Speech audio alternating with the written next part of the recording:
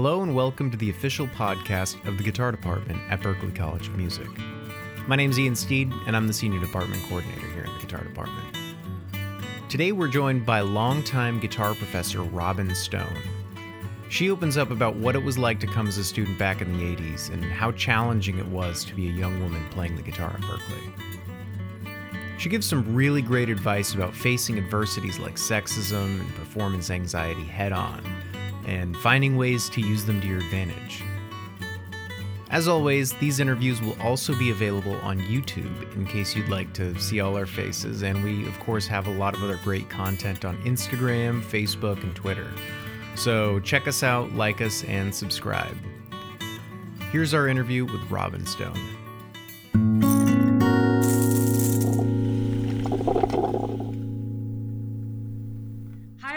I'm Kim Perlak. I'm the chair of the Berklee Guitar Department, and welcome to our Guitar Department Coffee Talk.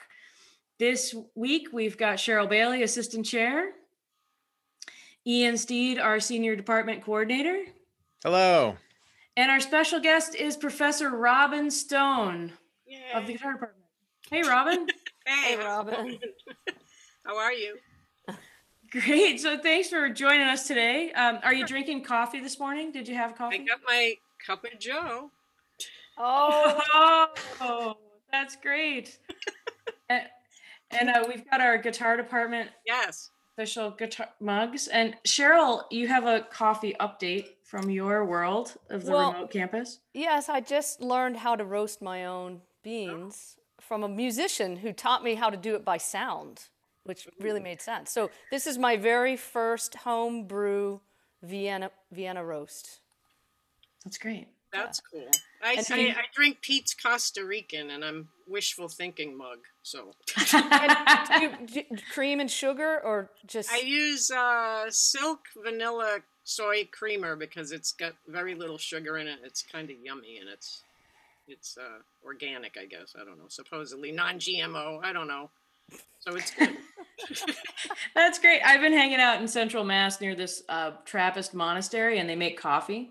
So I've got the Midnight Vigil. Ooh. That's what I've got. What about you, Ian? What are you drinking?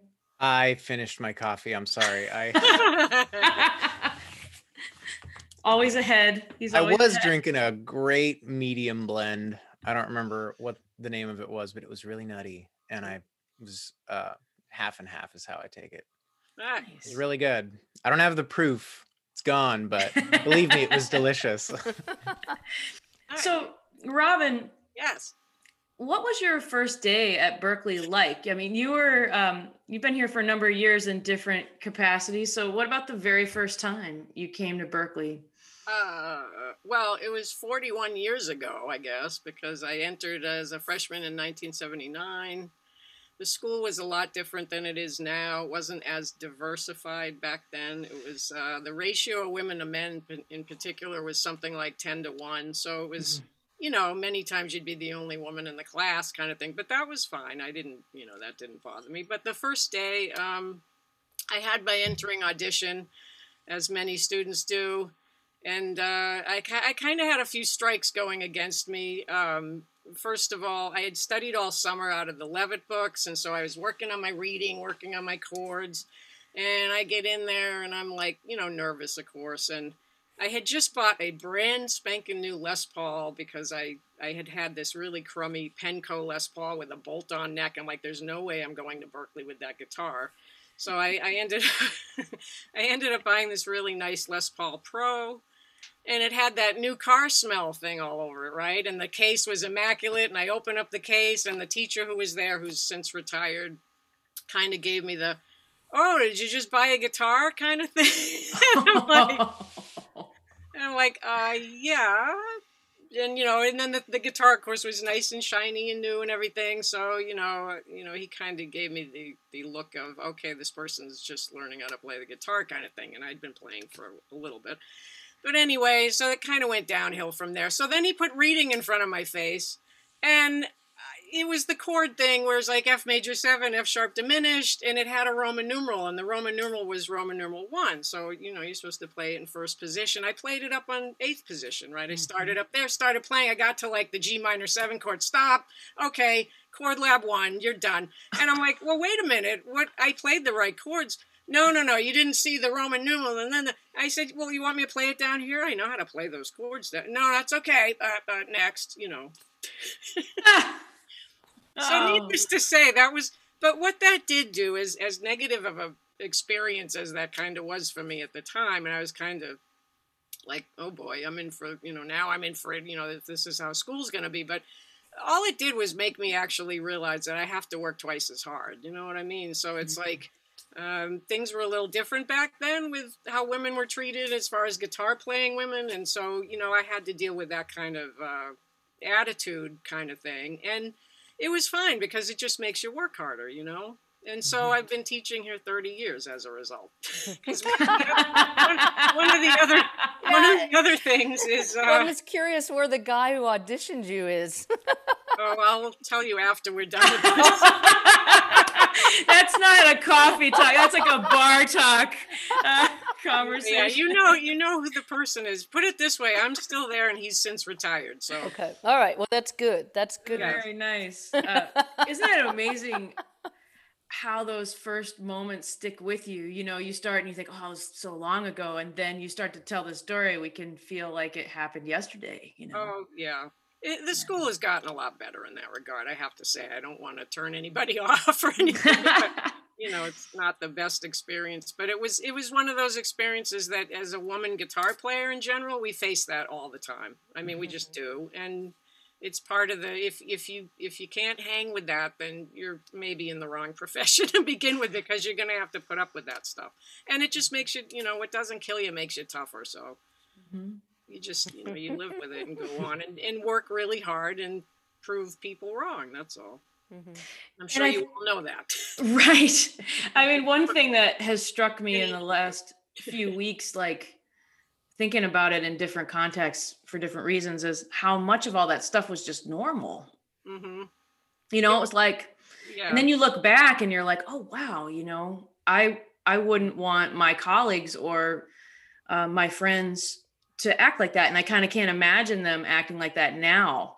And back then it was like, oh, wow, like we just navigated this environment that had a lot of that stuff just in it, Well, I think in general, just things have evolved and gotten better for women and that type of stuff. And that's a good thing, And I think it's more acceptable now to be a female guitar player. I don't think it's that much of a shock anymore. But, back then it was like, oh, you're a girl. Like, what do you know? Kind of attitude. And it was just like, yeah, right. Okay. Mm-hmm. It was just, but like I said, those are the things that you take and you either, they either beat you down and you quit, or you say, I'm not going to, I'll come back to, I'll come back. And one of the things was, as a freshman there, I just remember I had been teaching lessons at a little music store, and I was literally in a room the size of about, 6 by 6 or something, a little tiny little teaching studio. And I just remember thinking, boy, my goal is to teach here someday. And so I just kept my eye on that prize the whole time. And I just loved being at Berklee so much, even with all that kind of stuff going on. But it just made you work that much harder to achieve, for me, it just made me work that much harder to achieve that goal and keep my eye on that prize so that I, and eventually I got that. So, and 30 years later, I'm like, how did that happen? 30 years? Where the hell did that go? Crap, So I have a question. So 30 years for Robin, and then Cheryl, this has got to be in the 20s of years for you, right? Yeah, I think I started in 2000 as a professor. Mm-hmm. Do you two remember meeting? Not till Cheryl. I remember when you got hired. And I'm like, this person commutes from New York. What is she, out of her mind? Yes, the answer was yes. Yeah, because it was Lauren and then me, and then I think it was Abby and then Jane, and then you got hired, I think, after Jane, I believe. I think, yeah. And then Amanda, I believe, and on and on. But yeah, I remember. But I used to just see you maybe on Mondays and Tuesdays, and That's right. didn't really know you very well at all until you became the assistant chair. Yes. Well, no, until we had a conversation during guitar sessions about your bowling league. Oh. That's when I really said, I got to get to know Robin more, because this is a woman of culture and depth and great observation. Well, This is my kind of friend. This is somebody I want to be friends with, really. I'm a horrid bowler. I mean, I was okay. I'm much better a hockey player than a bowler, but I've since retired from hockey, kind of, anyway. But yeah. These are the things you learn when you hang out in the guitar department. You know, it's so nice to have. I mean, basically, we had to do this podcast, right? Because we had to reproduce the coffee hang that we were having In the office, yes. Well, hey, Robin, I'm curious. I mean, when you were there as a student, the band, I guess if you could tell us a little bit about those experiences, like some of the ensembles and musicians you worked with, and then if they became colleagues or, later on in your career, or, just making those connections, and how important, what were those important gig situations and playing situations, and then how they transformed, as your career went on? Well, some of my best friends to this day are, a couple friends I met at Berklee as students, and I'm still to this day, we're still in touch. I still talk to them.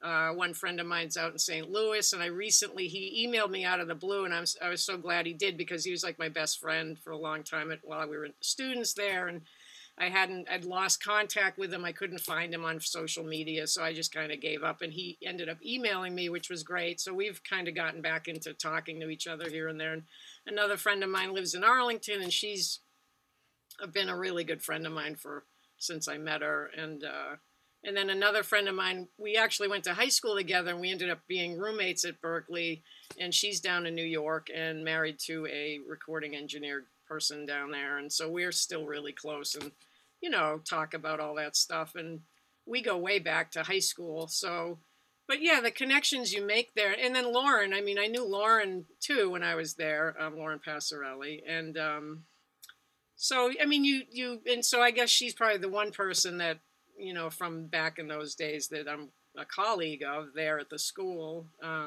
But there's a few others, but it's, I mean, the people that you meet there actually make such an impact on your life, musically and otherwise, friend-wise. And, you all support each other, and you never really lose that. If they're truly a good friend, then that stays with you. And those are the types of things that you go to college to, find and develop and all that kind of stuff. So it's, it's funny to reminisce about the one friend I have who's from Arlington.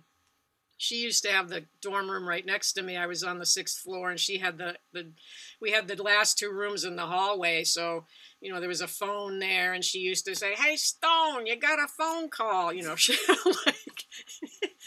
she used to have these humongous parties and stuff in her room. And I'm like, she'd have like 30 people crammed into her little dorm room. Like, what do you, just stuff like that. When we talk, it's like, you remember that? Like, Don't try this at home, kids. yeah, not now. But I mean, the college thing was great. I mean, Berklee was such a great place because you do meet people. I mean, I was friends with a lot of people that went on to bigger and better things. I mean, there was a guitar player by the name of Anthony he went down to New York, and then the next thing I know, I'm reading Guitar Player, and there he is, and this other kid, Keith, was a keyboard player. He ended up going on tour with Chaka Khan. And when I was at Berklee, Branford Marsalis was there, Amy Mann was there, Makoto Ozoni was there, to name 3 pretty major. Oh, Jeff Tane Watts was there. I mean, it was quite the class, actually. So the influence of, and then, Donald Harrison, he's like Charlie, he was in my Arranging 1 class. So we would do arrangements of Autumn Leaves, and this kid would take a solo, and he's like, and I'm like looking at him like, am I supposed to be able to do that? Like, my first semester here. I mean, that's incredible. And of course, he's a huge, iconic saxophonist down in New Orleans. So, yeah, no, I mean, you kind of, I was sort of in awe of the place when I was there. My mom teaches there, and so I am in awe of her too. I mean, she's been there for over 40 years, and she was in the league of, the guys that were teaching there, like Herb Pomeroy and Greg Hopkins and Wayne Noss and Alan Dawson and all these ridiculous, all the guys, Jimmy Mosier and all these guys, Gene DeStatio, a lot of them have passed away actually. But she was in that league of people playing, every night of the week, and just the whole vibe of the school was so, that's when music was really vibrant as far as in the city. All the hotels had bands and all the clubs, there was a lot more clubs, and, live music was the thing back then. And so, and even the guys in the guitar department that were there, that a few have passed away and a lot of them have retired now, but even just being in the presence of some of those guys, Garrison Fuel or, Ken Taft or Joe Rogers or, some of these guys that have been there forever, Jim Kelly, they've been teaching there quite a while. And you're just sort of in awe of like how well they play and just, the whole thing. So it's kind of intimidating, but it was like, John Amaral, they used to be where the 160 building is. There used to be a fish place, like Folson's Seafood, and we had a lab, and it was like he'd come in every week with a huge fisherman's platter, and it stunk up the whole room. And the whole lab was like, open the real book to this page while he'd say, open to page 53, right? And then, and so we would just, and he's like, okay, you ready? 1, 2, and we're like, what are we? And so you're supposed to play a voicing with the melody on top, which actually I to this day say that was the greatest lab, because it really teaches you voicings and which note is on the top of the voicing. But he'd sit there and chow down on like fried fish and French fries every week. It was just like, he was kind of kooky anyway, but But okay, I love that. I love that so much. I mean, one thing I was thinking about when you're talking is like all of us are shaped by all these memories in the environment, like they're so vivid and all these people that you meet. And then what you just said was kind of my next question. Like, what are some of the musical things that came out of that where, like, okay, that lab or that moment or that thing that seemed like a funny story or like kind of a crazy thing that actually changed my playing, that actually really influenced me as a musician? Is there another thing like that? Well, just, that lab was interesting. I just remember, certain, like I had ear training 1, like everybody, and I struggled with the solfege and things like that. I had Bill Brinkley for that class. And so he gave me the final in his office he was a guitar teacher there for a while. And he, I wasn't doing good. And he said, after I took the final exam, I got a C for the class for the first semester. And he said, I can tell you have ears, you can hear stuff. Why don't you just practice this stuff? And I just was like, it was the stupidest thing anybody could tell you, right? Just practice. But a light bulb went off on my head, and it was like, oh, you mean I need to practice this stuff? And it sounds really silly, but it was like, it totally, like, this big light bulb epiphany thing happened to me. And I was like, oh, I should practice ear training. You know what? It's kind of like if you're an artist and you're colorblind. I mean, it's going to be difficult, right? I mean, you need to develop your sense of colors. So it's like, I need to develop my ears better and learn how to do this, even though I'm not that thrilled about singing solfege. So every day after that, next semester, I don't think I ever got a C again. I got B's and A's. I don't know what I got, but what I did was I'd made a point at the end of every day to practice my ear training before I went off and did whatever else for the rest of the day, But I remember I had John Marasco for an ensemble. Oh, I'm sorry, Cheryl. I was just going to say, I think, though, it's interesting that maybe it was just hearing that from a teacher, like, you know what, you actually have all this potential, and you just needed to hear that so you could have faith to do that work to unlock that potential. Yep, and I had another guy, a teacher, I don't remember his name, but I ended up in a level 7 ensemble. which back in those days, that it was all jazz, right? I mean, you know, I had John Marasco, I was going to say, in my like first or second semester for my ensemble. And of course it was like, buy a real book and bring it every week. Okay. And you play Autumn Leaves and How High the Moon. That was the ensemble. But somehow I ended up with ratings of 7s. I'm like, how did that happen? I don't even know. And I was in this jazz ensemble. I had to take one more ensemble, and I get in an ensemble with like a saxophonist who's like ridiculous, and a drummer and a bass player, whatever. And so the teacher was always like, you know, okay, next week, actually in the class, he's like, okay, Joy Spring, guitar, tenor, you guys play it in unison. You ready? 1. I'm like, what?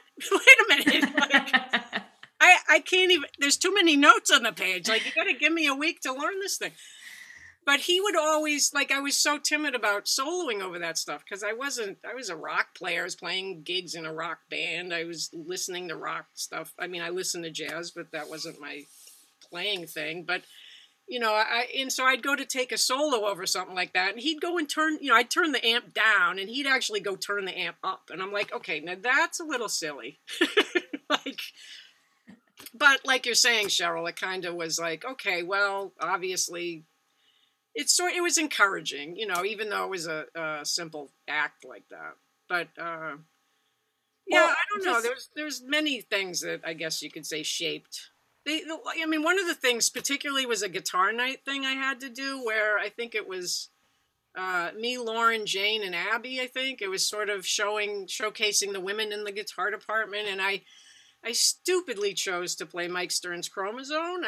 Because everybody had to pick a couple tunes. So me and Lauren decided, we were playing together in the same ensemble, and I'm like, you know, I really think if I could pull off Chromazone in the BPC, I'd be awesome, right? So that was like the worst thing I ever decided to do. So we get to sound check, and I learned it. I worked on it. I learned it. We get to sound check, and we were going on last. So we had to sound check first. So everybody involved in that show was standing on the stage staring at us. And I literally and it was the first time I'd played in the Performance Center. So I was shaking literally in my socks. And I just was trying to, you know, so I don't know, one of us said, let's try Chromazone for the sound check. And I'm like, this is awful. And my hand was literally, anybody would have seen it shaking like a leaf. And it was awful. People were just staring at me like, really? And I'm like, and I'm like, oh God, this is going to be terrible. But then when we got out there on the stage, the wonderful thing that I had no idea about until I finally got out there was that when they put the lights down, you can't see anybody. So I was like, well, this is great. I can only see like 5 people in the first row, you know, so it was better. But that experience in particular, really, it's like when I have students that are very nervous when they play, you know, I say, well, I got a story for you. I mean, how nerve-wracking can it be? I mean, your first time in this big hall, and I was very intimidated just by the fact that Miles Davis had played there, and all these people had played there, and it all got into my head. But it was like that type of experience. Like I said, and every time I've played there since, it's gotten better and better and better. And I said the last time I played there, which was, you know, guitar sessions a couple of years ago, I said I so enjoyed just playing in that place because you don't get that opportunity that often. And when you do, it's like, I don't even care if there's 2 people there. It's just like wonderful to be on that stage and wonderful. It's like such an opportunity, and I totally appreciate it. So I'm not really that nervous about it anymore. It's just like, no. And, you know, my mom is like over here going, just take a deep breath and don't worry about it. Jeez, what's your problem? And I'm like, you know, I hear Mag in my ear, and it's like, you know, and I got this little guy over here going, you know, it's not going to work. It's not going to, you know, and then she's over here like, oh, tell everybody to go, blah, blah, blah. You know, just have fun. You're up there to have fun. Look, and if you weren't any good, you know, they wouldn't ask you to do it. I'm like, oh, you know, the whole 9 yards, right? But it's like it took all these years to get to where you can actually enjoy that process instead of being super nervous where you're just like freaking out. It's like, you know, not much. I still get nervous. Everybody gets nervous, but it's not like, you know. Well, you know, it's interesting you say that because I think it's good for students to hear that come from us, you know, because I've brought this up with students and then they go, oh, you feel that? And they're like, yeah, it's a real thing. And I think it's really important thing to talk about. Like when you talk about that performance anxiety, that, it is a process the more you do it, the better you get at it, right? For sure. And like now you're in a totally different relationship with that first time you played in that venue. It's the playing at school. It's not like, playing in a bar is a whole nother thing, right? People are drinking, they're talking, they're not really paying attention, they're watching, they're listening, they're having a good time. Berklee is like, they're all staring at you, and it's just like, yeeks, like, have a beer, you guys. Chill out there. You're making me nervous. But, it's a different realm when you're in front of your peers and your colleagues and your whole different animal there. I'm sure you guys totally understand that. It's very nerve-wracking, but a lot of it is getting out of your own way. Your head gets in the way, and so you just have to. I really flipped out that first time because I was thinking of John McLaughlin played here with Paco de Lucia and Al Di Meola and Holdsworth. I saw Holdsworth here, and then Eric Johnson played here. I'm like, why are you even going there? Like, what does it have to do with anything? But it just it's like, Yeah. Well, I also love that you said that you acknowledge that, like, after a long time, what Cheryl said as well, that you do achieve a point where you can enjoy it. You still get nervous, but you can enjoy it. Because I think for me, as a younger professional, that was something that really freaked me out, because I had gotten to the point at a certain point in my playing career where I felt like, okay, it's normal to be nervous. But then I would be on these big, like, festival concerts, and I would be with someone 20 years older than me, and they would be like just kind of hanging out. Oh, okay. Oh, is it my turn? Oh, and they would just walk out and be, blowing up and I would be like a basket case. I'd be like, where is the corner? Where can you hear? And I'd stick a sock in there and I'd be playing the strings and like losing it, like I couldn't eat. And I had this whole thing. Well, if I throw up, it takes this many minutes to feel normal again. And, and then I'd go out there and it would be fun. And I'd like, there's something wrong with me. And then it was only like, I don't know, not too many years ago, where I had that moment where I really realized that I had shifted. Like, I think I was at Berklee and we had to teach like a full day. And then we were supposed to like warm up at a sound check, but we couldn't because something happened. And then I just like walked onto the stage at our faculty concert, and I played my thing. Right. And then I was like, oh, yeah, that's what was happening to those people. They just had dealt with the nerves for 20 years, It takes a while. Yeah. Yeah. And it's also when you're younger, you think you have all this stuff to prove, and your ego is a little more involved with what you're doing. Now I'm old enough to be like, I don't really care anymore. I'm not concerned about a lot of it you're projecting onto the audience that they're not going to like what you're doing. And I try to tell students that, like, don't feel like when you get up and play in front of people that everybody out there's, got a pitchfork in their hand and they're ready to skewer you. They're just there to listen, and it's in your own head that you think they're going to react negatively to what you're doing, but that's coming from you, not them. They're just there trying to check out what you're doing. And once you kind of get over that whole thing and you get beyond that a little bit, it's like, they're just, all right, let me entertain these people, or let me just do the best I can and don't worry about it. Yeah. So Ian, as a more recent alum, like, what's on your mind in this conversation? Well, thankfully I've never suffered from nerves, Kim's laughing because I had ILRE 375 with her and she had to see me perform. Let's see. I think, I don't know. It's funny being a student and then a staff member and sort of being on the back end of it. And I've only been in this job for 2 years now. But like for you, having been a student, going through all that, and then being a teacher, a faculty member, a full-time faculty member for so long, I was just curious, like, what are some of the things that you look back and you think, you really didn't know, like a lot of the things that you didn't know. Oh, well, so know that, yeah. Yeah, I'm just curious, like if like some of the students that come in, what might they not have the experience or wisdom to ask that maybe they should, that might open something up for them? Well, when I first started teaching, I was going to New England Conservatory, and Larry Bayonne ends up in my class, right? My second year, he was there in his first year, I think. And so I was like, Larry, what are you doing here? And he's like, what are you doing here? I said, well, and he knew I wanted to teach at Berklee, and they had said, you need your master's, blah, blah, blah.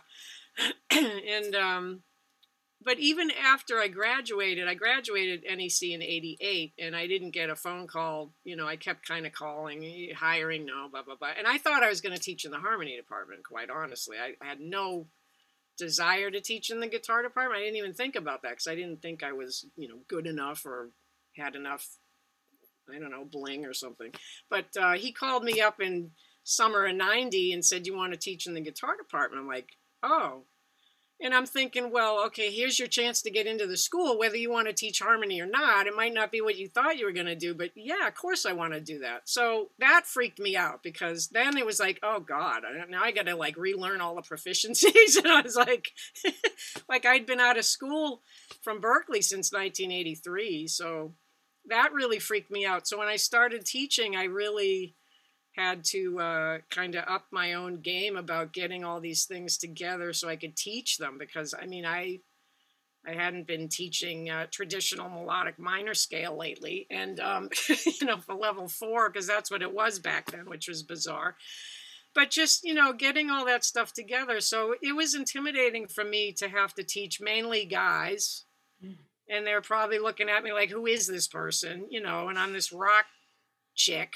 And, I hope I can say that without it sounding too something. And, but, like I met John Finn right off the bat and we became really good friends right off the bat, and because he was kind of doing similar, well, musically speaking, he was a rock guy, right? So there hadn't been that many rock players at all. When I was a student, if you wanted to study anything other than jazz, you had to study with Jim Kelly. And consequently, I could never get on his schedule because he was always full. And that was about it. But by the time I started teaching there, I think Dan Bowden, Mike Williams had been hired prior to me. The class that I came in with of teachers was Mark White, Mashi Hasu, and Norm. Okay. No, Norm didn't. No, me and Norm got hired, I think, at the same time with Mashi and with Mark White. It was the 4 of us, I think. So, but you could see that the whole department was starting to become, much more diversified as far as the styles were concerned. But I just remember trying to just hang on to like, I need to really get all this stuff together so I can teach this stuff and, present myself in a way that they don't think I'm, I don't know, just like, who is this person? I've never heard of this person, like come to Berklee and you study all this stuff. It's like, I really got to up my own game really is what it seemed to me, which was a little intimidating at first. And then I kind of got settled into, okay, this is cool. I can do this. But it was it was one of those learning things. And it was like stepping on the BPC stage for the first time. It was very nerve-wracking, but you grow from that because it, makes you work harder, right? So you try to be successful at what you're doing so that you can, I enjoy teaching, a lot. So I wanted to be an effective teacher, but I also had to kind of up my playing even more than where it was at that point because I had to be able to show things and stuff and gain respect through that. And I think, for women, it's a little tougher. You have to be almost the cliches. You got to be twice as good as the guys because they won't respect you unless, you can kind of show them that you have stuff going on in your playing. And that's just how it's always been. And again, that was something that didn't bother me. I looked at it as a challenge. I was always the only girl in the playground playing Foursquare, or you know what I mean? Like the only girl playing ice hockey with the guys. So it's always been that way for me. So I don't mind it. I look at that as a challenge, and that's what makes you a much better, you build up kind of your self-worth and stuff through that.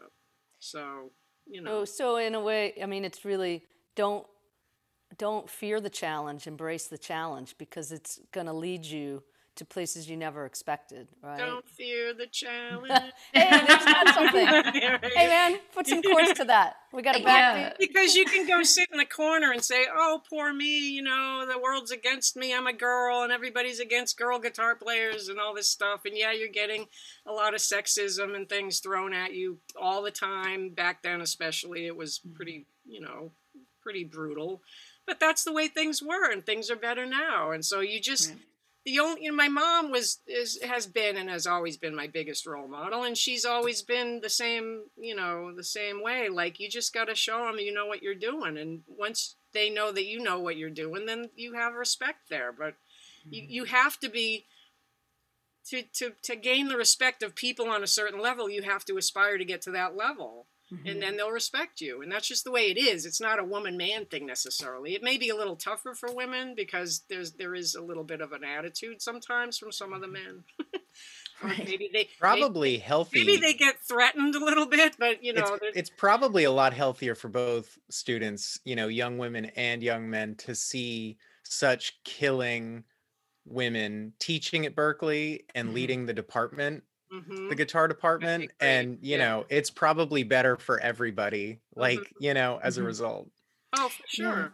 Yeah. I mean, I have a question, Robin, because like a lot of what you started talking about really kind of focused on being able to adapt, right? You come into a situation, you're excited, there are challenges you don't expect, and then you have to adapt to it, whether it's coming to Berklee for the first time or playing in the BPC or dealing with some of those issues, or like learning how to get your chops together to play or to teach. What kind of advice do you have for students now who are dealing with this pandemic, right? Which is an unprecedented challenge, but also in some ways like one more challenge, but maybe for them, the first big one. Well, I think just sort of take care of your, practice and do your work. I mean, there's no shortcut to getting better. You have to do the work. And one of the things is, I was always admiring my mom again, because my dad passed away when I was 12, and he was an upright bass player. They used to play in Boston all over the place. And when he passed away, I witnessed her having to deal with me and my two brothers, and having to be the sole breadwinner and taking care of us. And they were out of college. They quit college. I was the only one who finished college. They kind of, that whole thing kind of, it divided our family in a sense. Like, it kind of was a big blow to the family. But, what you see out of that was that my mom was so determined. I mean, she used to play 6 nights a week at the Colonnade and Zachary's Lounge, and then get up at 9 in the morning, go into Berklee and teach. And I mean, to see her work 6 nights a week for years and years and years and years, and still get up and teach every day, and she loved it, and she still loves it. She's still teaching. She's 92 years old. But I mean, when you see that work ethic, and just the fact that she's not the type of person to feel bad for herself. You'll never hear her complain. She doesn't complain about how she's feeling. If she has an achy knee or something, you don't hear her complaining about how much work she has to do. She just did it, and she loved it, and it was the thing that she knew she had to do for my sake, our sake. She put me through 2 sets of colleges, Berklee and NEC, and she didn't have to do that, but she did. And it's just, when you see that work ethic, I try to convey that to my students, because it really takes a lot of work. If you want to be successful in music, no matter which part of it you go to, writing video music, playing gigs, doing this, that, you have to work so hard at it. And the more you work, though, the more it pays off. And a lot of kids today, I find, are having a hard time being motivated to put in the time and the work. And for whatever the reason, there's a lot more challenges in the world today. There's a lot of stuff going on that's very distracting and depressing along with that, with the COVID and everything. So it's just like, try to put yourself into your work, and just, I say to my students, like, you guys have something that most of the population on this planet does not have. You have a creative outlet. You can play a guitar or other instruments, or you can arrange and write and create. A lot of people on this planet do not have that ability. And when you get up on a stage, that's like the most rarest. When you think about it, there's not that many people doing that. Out of the whole population, there's not that many people who actually learn an instrument, work on this stuff, get up on a stage and perform in front of people, because the majority of people would flip out if they had to do such a thing. But you have the ability to do that. That is a gift. And you need to develop the gift. You need to nurture the gift. You need to work towards that gift. And so it's the work ethic, but also realizing that you have something that most of the people around you don't do. How many people in your circle are musicians? Not that many, probably, friends maybe, but out of your whole family, how many people play music? Some of the kids I teach, it's like, I'm the only one who ever played anything musical in my family. And you're so lucky your mom and dad were musicians. My grandmother was a mandolin player, my mom's mom.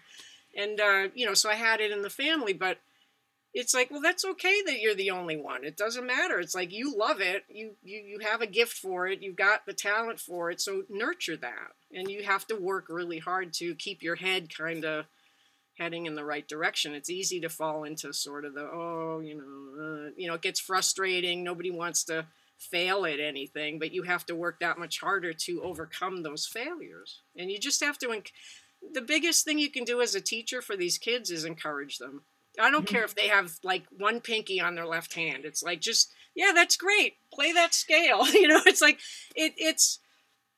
they really just need encouragement. I mean, the biggest thing at the end of the day is they're just human beings that need encouragement. You're trying to teach them things, and yet, some kids are more talented than others. The kids that are talented tend to be maybe more self-motivated, but the other kids, they're the ones who need more encouragement because they are struggling with the frustration of trying to learn something they can't do yet. And you have to give them a lot of encouragement so that you make them believe in themselves so that they can, achieve all this stuff they're trying to do. That's all. Yeah. It's as simple as that. Well, on that note, before we go, do you have any simple advice for me and Cheryl and Ian? Like, as we're looking at everything from our perspective in the office, you what guys do are you doing see? a phenomenal job. I don't know how you're managing it all, but geez, there's only like 5,000 million things going on at the same time, and you guys are doing awesome. Yes. But no, I mean, the department as a whole, I think, is a great community of people and friends and colleagues. And we're all just it's kind of weird in this COVID-related situation when we see each other on a Zoom meeting and it's like three pages of little squares of people. And, it's a little bizarre in a way. But it's we are a community of people. And I think you guys are doing a great job leading that whole community. Keeping us together and keeping us informed and letting us know what's going on with everything. So I greatly appreciate your efforts. So Likewise. Yeah, back at you. so. Definitely. Definitely. So I think our cup of coffee right now is done. Until the next one. Coffee cheers, everyone. Yes. Robin, thank you so much for being our guest. Oh, thank you for asking me. Absolutely. And thanks, Ian. And thanks, Cheryl. Kim, Robin, Ian. Yeah. Yeah. And we'll see you all next time.